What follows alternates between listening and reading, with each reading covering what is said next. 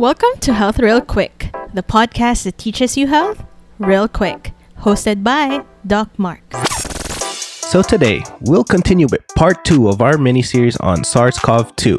A quick reminder, SARS-CoV-2 is the virus going around and COVID-19 is the disease. Moving on. Just like the Hong Kong protests, Amazon fires, Australian fires, to all volcanic eruptions, the COVID outbreak will be another in the recent series of unfortunate events. There seems to be different reactions to the current outbreak, from indifference to panic. For some, the indifference stems from the lack of exposure and the regular schedule of infectious outbreaks like West Nile, SARS, bird flu, MERS-CoV, Ebola. It's really made some people jaded. For others, panic stems from the overabundance of information being spread. And not all of it is true. Let's clear up some stuff. There was some fake news being spread that Eminem was infected with SARS-CoV-2. But it turned out that it was just caused by mom's spaghetti. Come on, be serious, B-Rabbit. Yeah. COVID, Corona, or SARS-CoV-2, doesn't matter what you call it, try not to catch it, fool. Wash your hands, 20 seconds, that's all you need. Cover your mouth when you cough, stop the virus from spreading. Moving on. So, some of your coworkers have the sniffles. Do they have COVID-19? No, don't be sexist. Not everyone with a cough and cold will have it. They're Asian?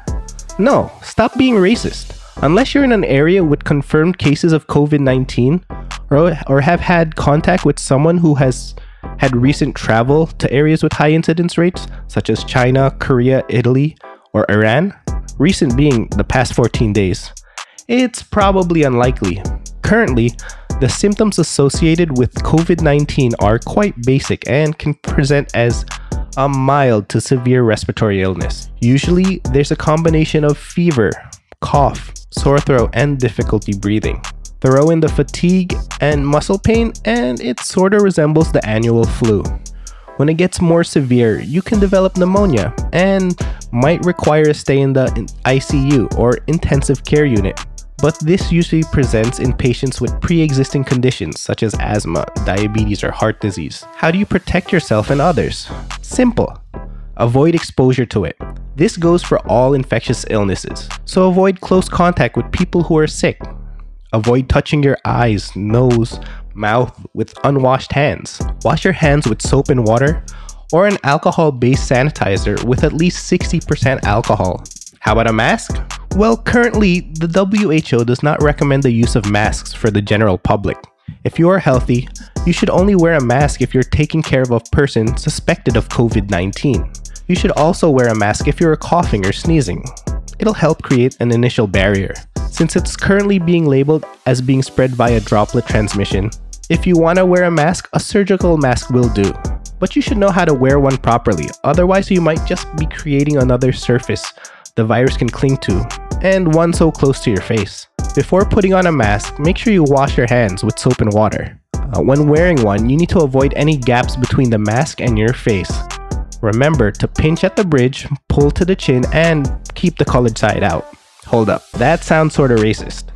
How about other types of masks or respirators, like the N95? Again, since it's labeled as a droplet transmission, it's not really needed, but the CDC advises its use in healthcare settings where there are suspected cases of COVID-19. On social media, some people are looking to be more fashionable. I mean, the purpose of masks are for protection. And I guess as long as you protect yourself, go for it. Just don't go around causing unnecessary panic.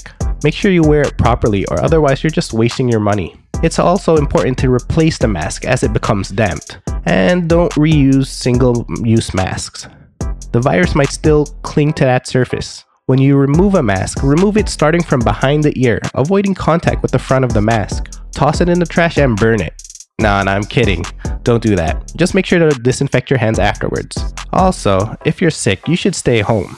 But don't just cut out from work if you got the sniffles from like an allergy. When you cough and sneeze, know that even Kanye said to cover your mouth up like you got SARS. It's best if you can cough or sneeze into a tissue and throw it into the trash. Coughing and sneezing into the fold of your elbow would be better than coughing into your hands. How can you tell if someone has COVID-19? The only way is to get tested.